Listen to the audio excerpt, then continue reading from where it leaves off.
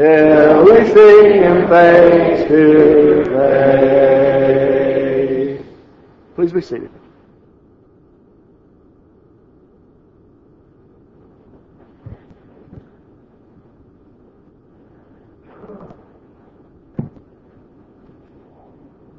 I want to take just a moment or two to say express how much I appreciate this opportunity. This, I believe, is the third time I've had the privilege of being here with this group, and I've enjoyed each time I've been here.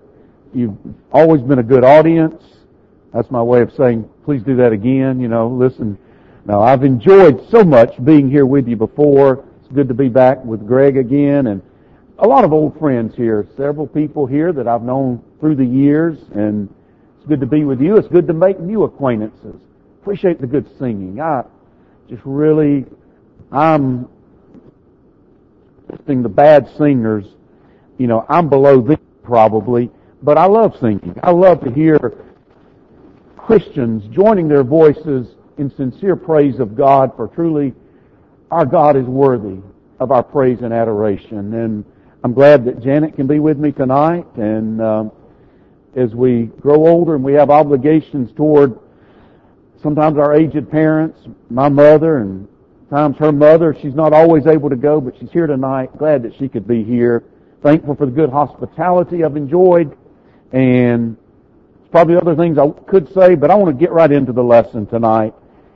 And some of you may be aware of this. Tonight starts the World Series. I care about the World Series when the Braves make the World Series. That's kind of how I am. I will watch a little of it. I will get messages from my son down at Auburn, who's a big Red Sox fan, and so I'll know what's going on because of him. But when I was growing up, I loved baseball. I loved to play baseball. And I would watch, and I'd watch Johnny Bench. Some of you old enough to remember Johnny Bench. And I wanted to catch like Johnny Bench. I wanted to come out and be able to throw like him. And the Yankees were always really good. And so you didn't have a lot of games on TV, but you saw a lot of the Yankees. And I'd see Mickey Mantle. And I wanted to be a switch hitter like Mickey Mantle. When we played the plastic ball in the yard, I batted left-handed, right-handed like Mickey Mantle. Coaches never would let me do that in a game. They said, you stay on the right side of the plate, son, But I tried to watch these guys and be like them. Well, I never did turn into Johnny Bench. I certainly didn't turn into Mickey Mantle or Henry Aaron. But if you want to be good in sports, you learn from people. And that's so true. But as I grew older, I realized, first, I wasn't going to be like them, but that really didn't matter. It didn't matter that I was not Johnny Bench, that I wasn't Mickey Mantle. There was one I needed to be like, no, I would never achieve the perfection, but he's given me a model to follow. In 1 Peter, the 2nd chapter, verse 21, when Peter is speaking to servants who are in a bad situation, he tells them, you've got to learn to endure this. And he says, for to this you Christ also suffered, leaving us an example that you should follow his steps. How do you handle all this? He said, follow Jesus. Flipping over a few pages to 1 John, the 2nd chapter. John is dealing to some degree with people who would say, well, I've got this relationship with God. And he said, do you really know God? If you know God, he'd say you keep his commandments. Verse 6, he would say it this way, he who says he abides in him ought himself also to walk just as he walked. What's the mark of a Christian? Well, he walks like Jesus walked. I want you to turn your Bibles, if you would, to Colossians. That's where we're going to spend most of our time this evening. In Colossians 3, verse 9 says, do not lie to one another, since you have put off the old man with his deeds, and have put on the new man, who is renewed in knowledge according to the image of Him who created him. He said, you are renewed in knowledge according to the image of your Creator. And I've read arguments, discussions about, when he says the Creator here, are we talking about God the Father, or are we talking about God the Son? Because, there are times both are referred to as Creator. And I really think the answer to that probably is yes. How am I going to distinguish between taking on the characteristics of God the Father and God the Son? What did Jesus say? If you've seen me, you've seen the Father. He came to show us qualities of God. Now, one time in a gospel meeting, I did this sermon preceded by a sermon called, You Cannot Be Like God. I did, You Can't Be Like God, followed by, basically, You've Got to Be Like God. There are things of God, I can't work miracles. That's just something I can't do. There's some things of God I'm not supposed to imitate. God makes laws. God's the lawmaker. I'm not supposed to be the lawmaker. We may think of some other things that would be. I know a lot of people that play God when it comes to telling what folks are thinking in their hearts. I don't know what's in somebody's mind. I don't know what motivates them always. And yet, over and over again, the Bible says, you be like God. You take on the characteristics of Christ. And I want us to do something a little different. I'm not going to jump right into the characteristics. I want to try to see the picture of where this fits in the Colossians. There was a time I was more inclined to, maybe I heard Bill Hall say it one time, that he heard a preacher say this. He said, when I'm teaching Ephesians, I try to get through those first 3 chapters as quickly as I can so I can really get to the good stuff. And Bill, just shook all over like, really? Well, when you think about Colossians, there's a background. False teachings arisen in this church. Exact nature of this false teaching, I'm not certain of it. You read in the 2nd chapter, as he talks about the Sabbath and some things, it's pretty clear there was an element of Judaism involved. But as I read it, it doesn't seem to me as if like it's exactly the same thing as we're dealing with in Ephesians, or we're dealing with in Romans. Some think there was some elements of Gnosticism. That may well be the case. I don't know what the problem was. I just know what the answer was. He said the answer is Jesus. He said, you are being led away from the one who is your hope. It's all about Christ. Chapter 1, verse 14. In whom, that is in Christ, we have redemption through His blood, the forgiveness of sins. Don't listen to these folks. Jesus is your key. In Christ, verse 20, you're reconciled unto God. Peace made through the blood of His cross.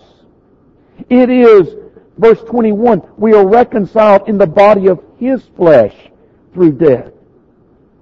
It's all about Christ. Verse 27, Christ in you. That's the hope of glory. In the 2nd chapter, he says, don't be led away from Christ. Verse 6, as you have therefore received Christ Jesus the Lord, so walk in Him, rooted and built up in Him, and established in the faith as you have been taught, abounding in it with thanksgiving. Beware lest anyone cheat you through philosophy and empty deceit, according to the tradition of men, according to the basic principles of the world, and not according to Christ.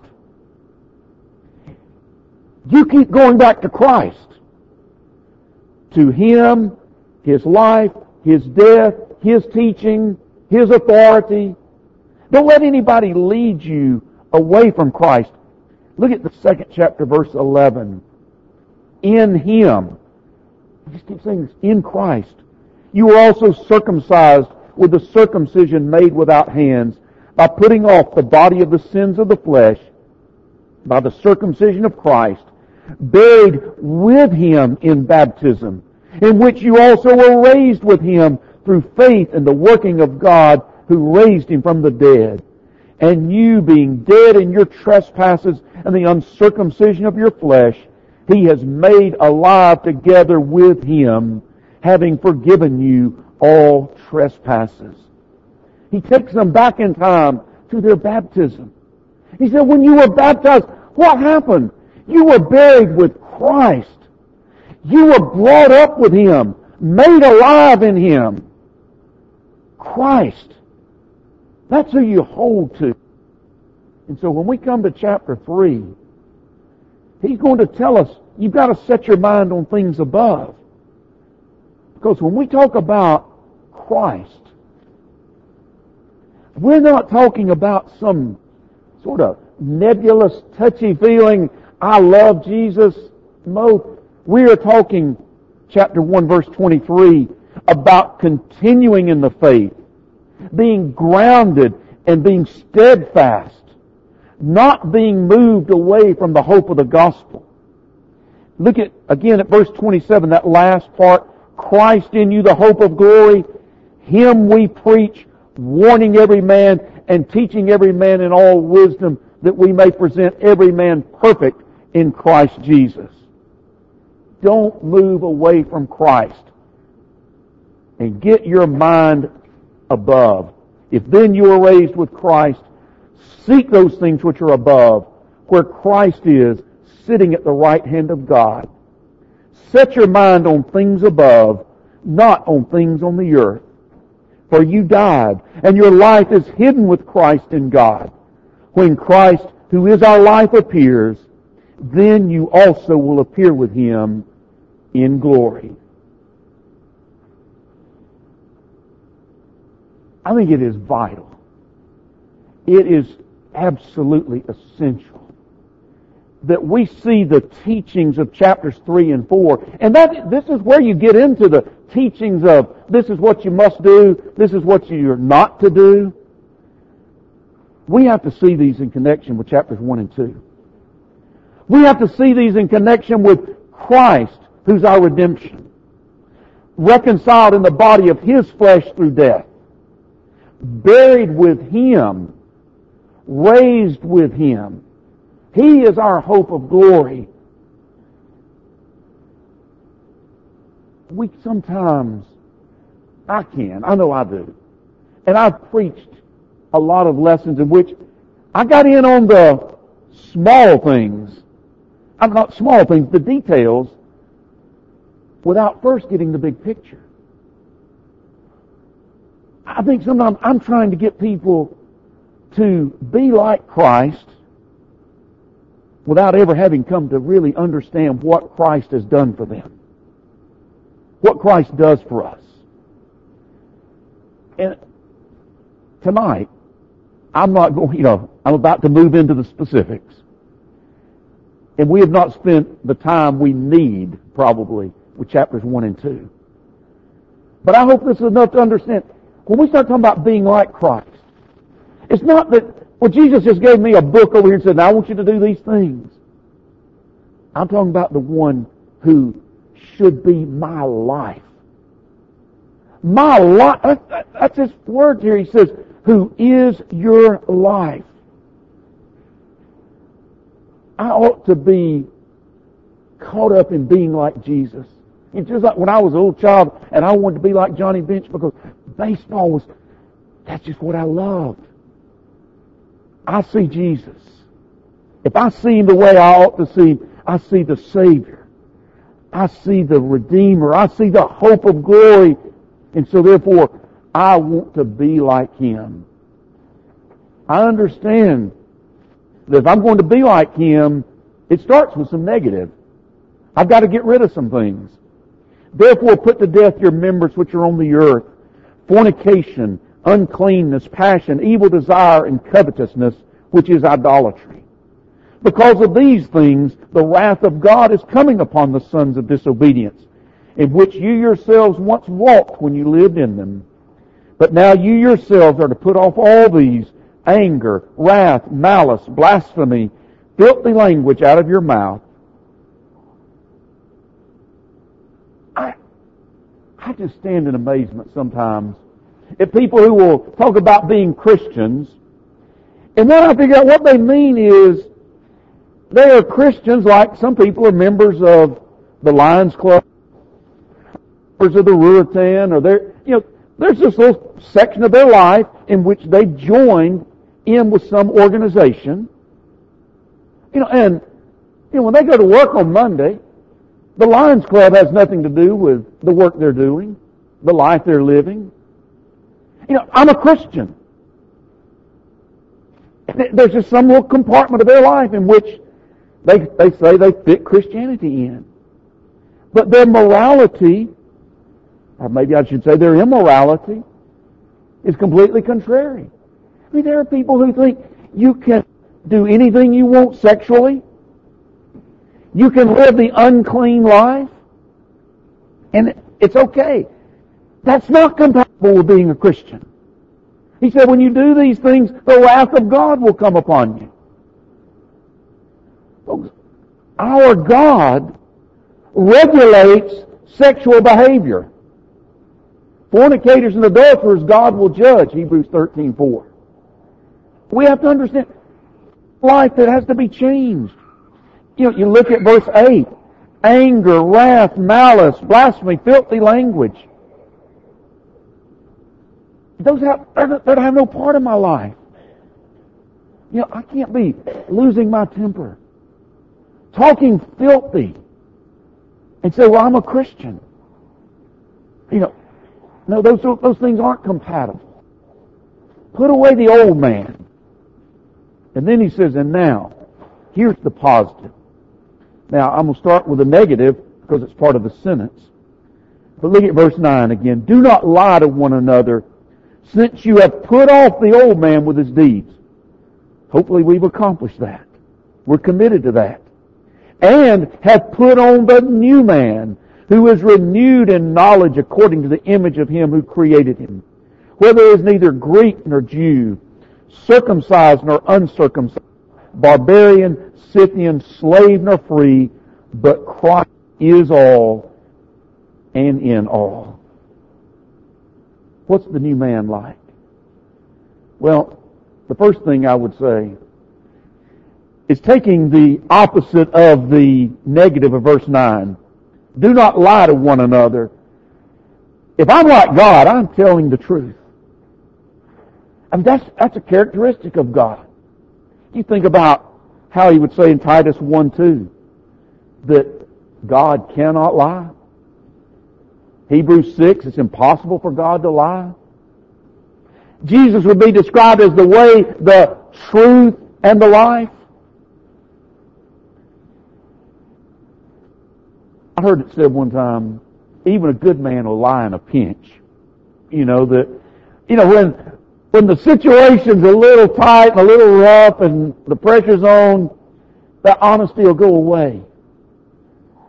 Well, if that's the case, if we will lie when we think it's necessary, then we're not making the progress toward being like God that we need to make. We need to tell the truth. Lying is part of the old man. Honesty is of the Christ-like man, the one that reflects the image of his Father. Jesus said to the Jews, John 8, about verse 44, that he said, you're father the devil. He was the father of lies. Who's my father? My life ought to reflect. We look at children and say, oh, he's a spitting image of his father. Well, if I'm not honest, then perhaps it reflects my parentage. But let me say something about honesty that is more of a challenge for me than not telling lies. And that's sometimes not carrying through with things I say. That I don't say it intending to lie, but do you ever have, and we all understand there are circumstances of life. Unlike God, I can't control all of circumstances. But sometimes we may say things. And the only reason it doesn't happen is not because of circumstances beyond our control, but a lack of commitment to our promises. God, how many times do we read that God's faithful, keeps His promises? That's something we need to maybe work on in our lives. How about verse 11? It speaks of being renewed according to the image of Him who created him. And he says, where there is neither Greek nor Jew, circumcised nor uncircumcised, barbarian, Scythian, slave nor free, but Christ is all and in all. God just shows no partiality. Isn't that what Acts 10:34-35 said? That when Peter went to the house of Cornelius, he said in verse 28 that God had shown him he was not to call any man common or unclean. In verse 34, he perceived that God's no respecter of persons, or there's no partiality with God. And think about Jesus in His life. I think there are at least 3 times in the book of Luke it talks about Him going and eating with a Pharisee. But then He would go and eat with the tax collectors and the sinners. You know, I mentioned both of those. You know, He went and sat down with the self-righteous. He wasn't so turned off by them that He couldn't go to try to help them. But He ate with tax collectors and sinners. He sat there at Jacob's well and He talked with the Samaritan woman.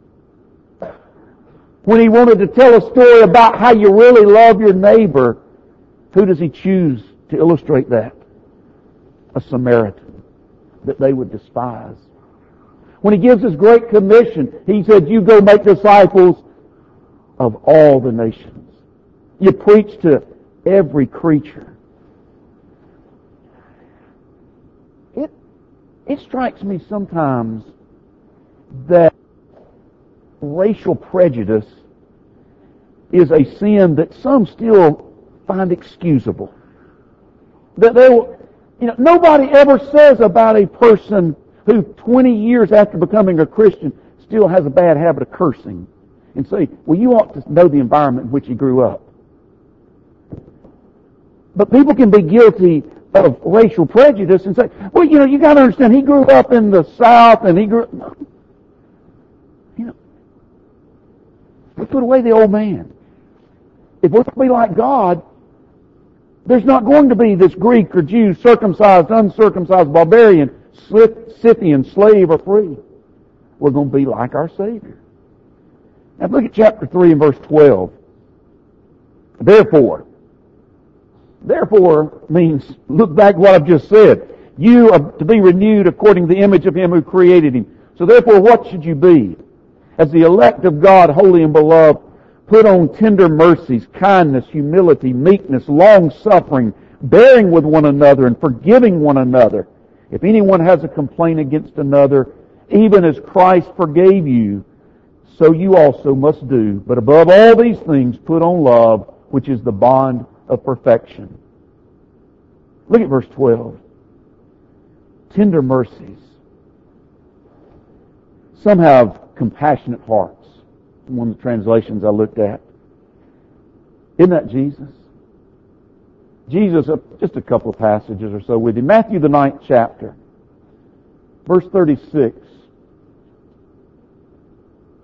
Says, when He saw the multitudes, He was moved with compassion for them, because they were weary and scattered like sheep having no shepherd.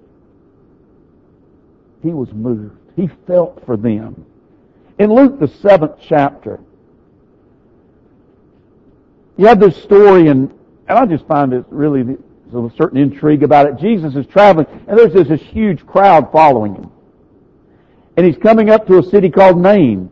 And as He's coming toward the city with a crowd is coming out of the city, because a widow's only son has died. And they're taking Him out to bury him. And what does it say? Verse 13.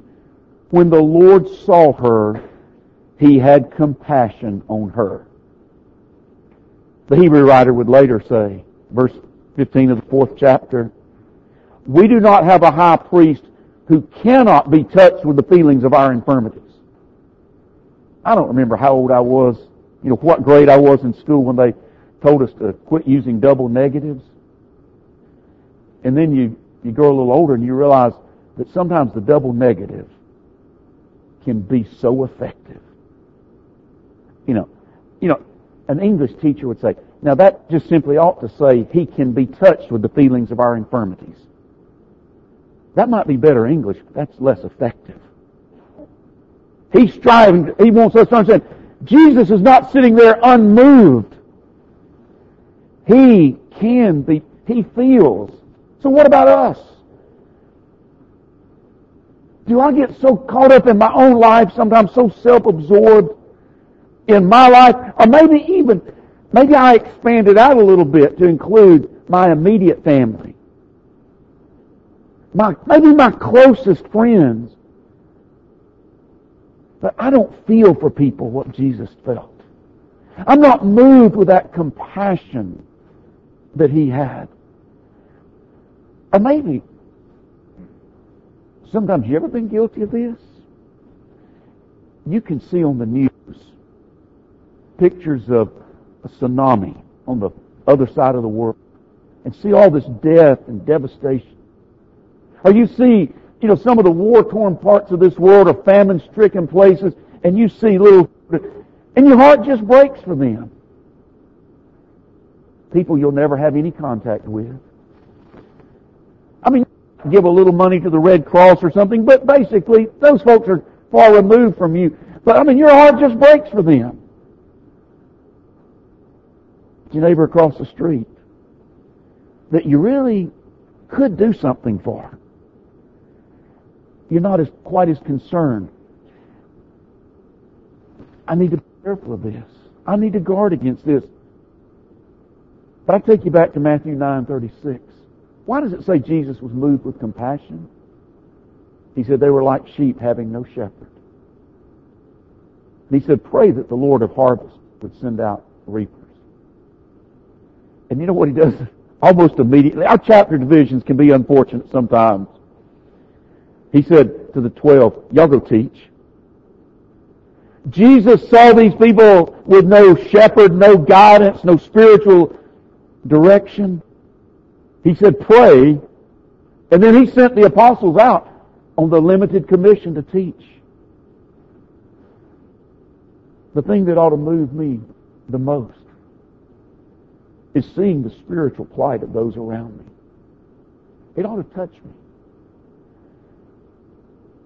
When Jesus was moved with compassion for Israel, he sent the apostles out. When he was moved with compassion for that widow of Nain, he raised her son. If I have that heart of compassion like Jesus, it'll be seen. It'll be seen in the way I serve others, the way I give to others, the way I talk to others about Jesus. I think we would all say we have that heart. Is it manifested? How about he mentions there, going back to Colossians 3, verse 12, after tender mercies, he says kindness.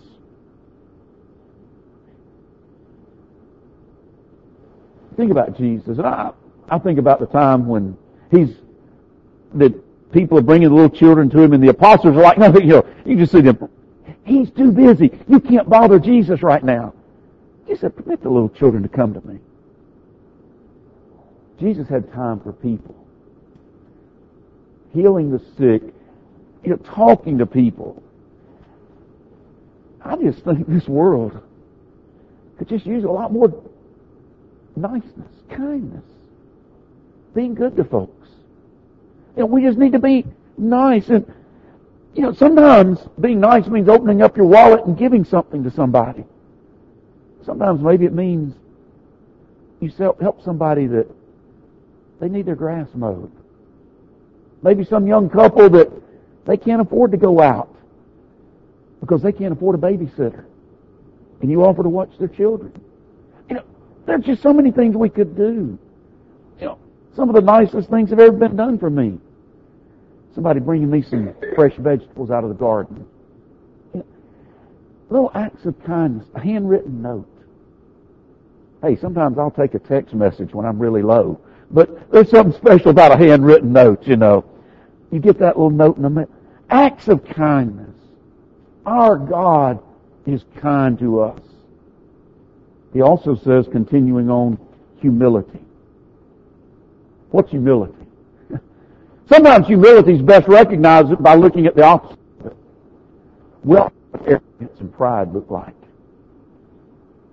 Humility is that willingness to lower oneself, to not think too highly of oneself.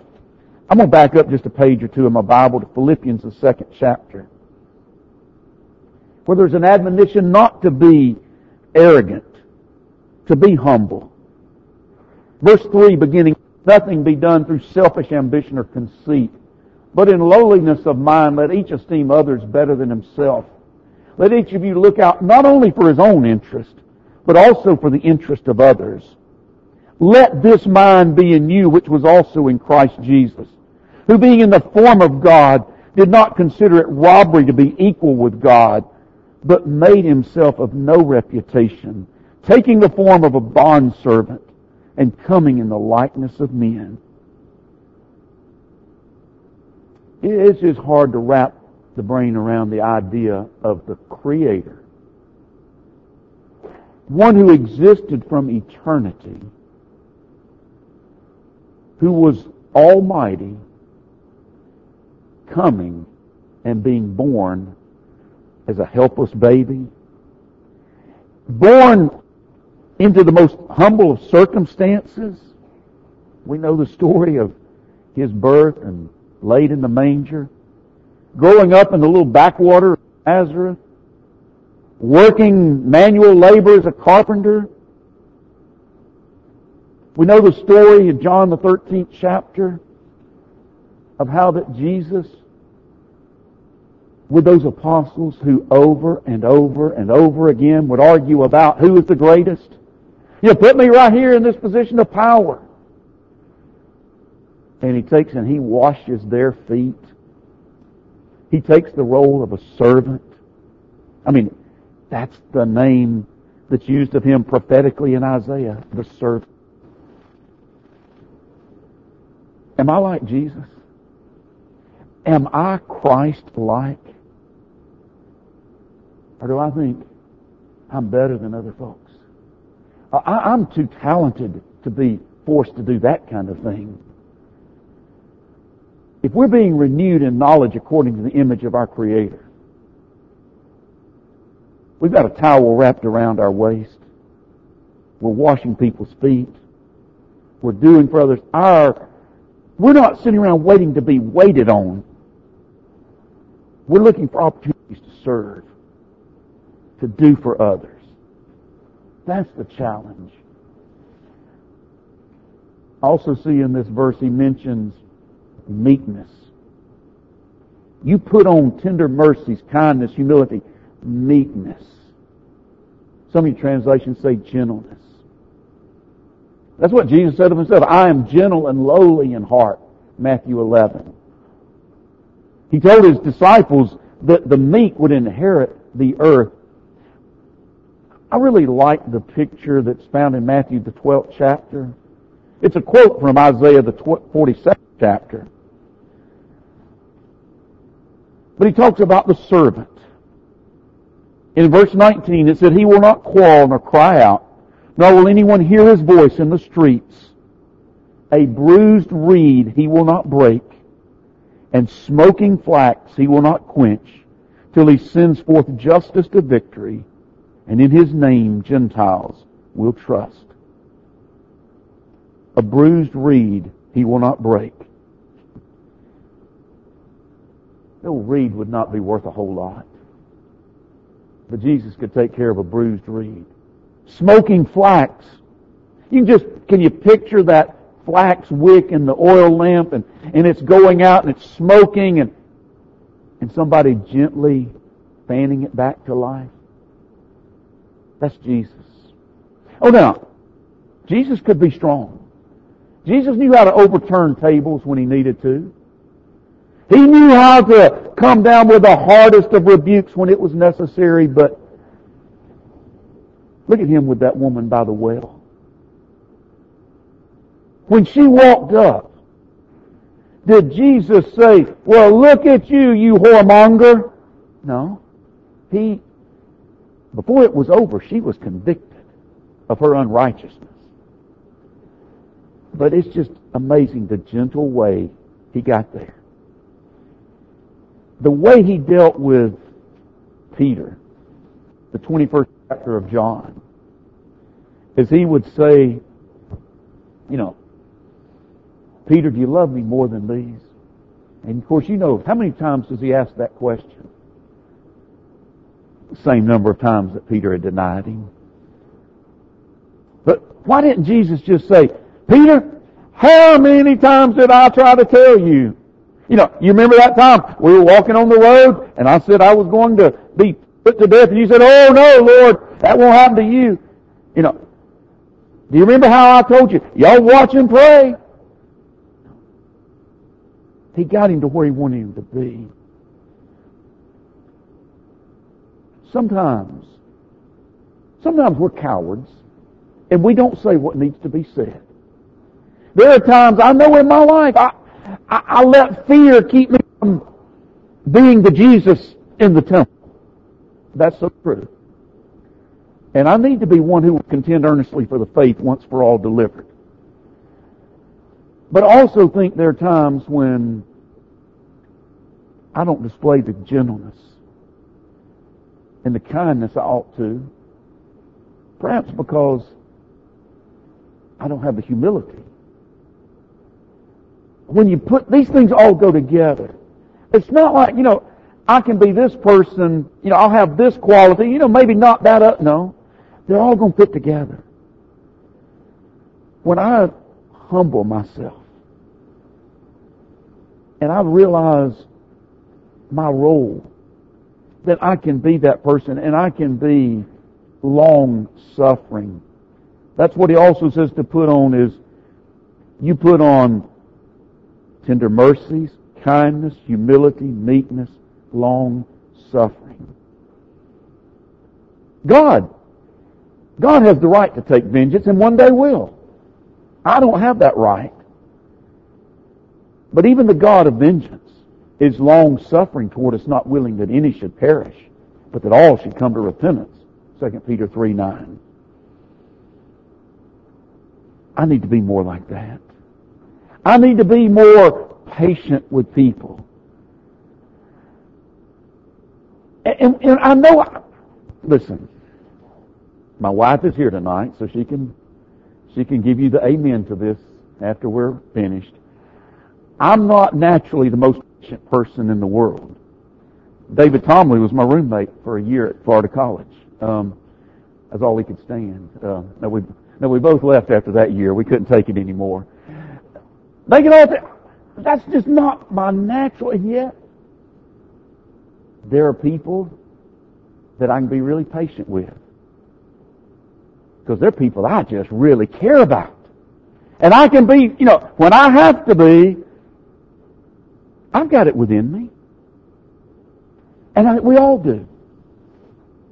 There are people whose nature is such, they are so patient and long-suffering that they need a fire lit under them so that they can be willing to say what needs to be said sometimes. There are others of us, this is where we've got to learn the long-suffering. But we've all got it within us. Because we all show it with certain people. Well, most of us do. We can do this. Continue on as we come near the end. Verse 13. He says, bearing with one another and forgiving one another. If anyone has a complaint against another, even as Christ forgave you, so you also must do. When you think about Jesus, you think about what He's done for you. I hope His forgiveness is right up there at the top. If I want to be like Him, I've got to be forgiving. But you know what He did to me? Oh, wow. What did I do to God? What did this world do to our Creator? And He gave His Son. Even as they're nailing him to the cross, he could say, Father, forgive them. And I know sometimes people say, well, I'd be willing to forgive this person, but this person doesn't want forgiveness. Well, there are people like that. There are people who will not accept God's forgiveness. But I want to take you back 2,000 years ago. The world was not clamoring for forgiveness when Jesus came into this world. God took the initiative. I can at least do what I can toward them. And obviously, if I'm going to be like God, if I'm going to be like Jesus, I will love. But above all these things, put on love, which is the bond of perfection. I like the English Standard Version has become quite popular. It says, of love which binds everything together in perfect harmony. Love.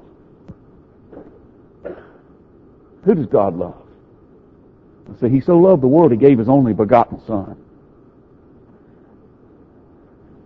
Are we ever like, Jesus would say, like the Gentiles who love those who love us? Or are we like God? And we will love others, even when they don't deserve our love. If we are becoming more God-like, more Christ-like, we still hate sin. But we love people. We care about people. There are times, I know in my life, I've contented myself with, I don't hate anybody. As long as I don't hate people. That's a terrible thing to hate people. And I can go down the list. I can't think of anybody I don't hate, that I do hate. Well, that's an important word, right? No, honestly, there's nobody I hate. But if I start making a list of folks that maybe I don't love the way God wants me to love them. And that doesn't mean approve of. When God sent His Son into the world, because of His love for the world, it didn't mean He approved of everything. And God still, He speaks of how His wrath is going to come on the sons of disobedience. But I've got to move beyond saying, I don't hate anybody. And be able to say, I love everybody. And I'm going to let that show in my life. It certainly showed in God. There's more I could say, but I want to close by taking you back and reading through this one last time with you, starting at verse 9, and we'll go through verse 14, and just put this picture together in your mind, and ask yourself, is this you? Is this me? Is this the way I'm living? Where are the areas I need to strengthen? What do I need to do better in? Do not lie to one another, since you have put off the old man with his deeds, and have put on the new man, who is renewed in knowledge according to the image of Him who created him. Whether he is neither Greek nor Jew, circumcised nor uncircumcised, barbarian, Scythian, slave nor free, but Christ is all and in all.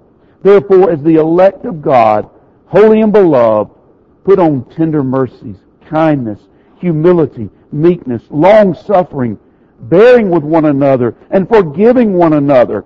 If anyone has a complaint against another, even as Christ forgave you, so you also must do. But above all these things, put on love, which is the bond of perfection. That's our goal. That's our aim. Put it another way. Paul would say in Galatians 2:20, it's no longer I who lives, but Christ lives in me. Make that your goal. Make that your aim. In just a second, we're going to stand and sing that song that's been selected and ask, have you given yourself to Him? Colossians 2, we read earlier. That new life begins when you are buried with Christ in baptism. Buried with that one who died for you and raised up to a new life. The body of the sins of the flesh put away. And you have a new life in Him. And then He will be your life. He will be your hope of glory. You can put your mind on things above, knowing that from Christ there is eternal life. If you're not right with Him, why not tonight change that? We'd be glad to help you. You come as we stand and sing together.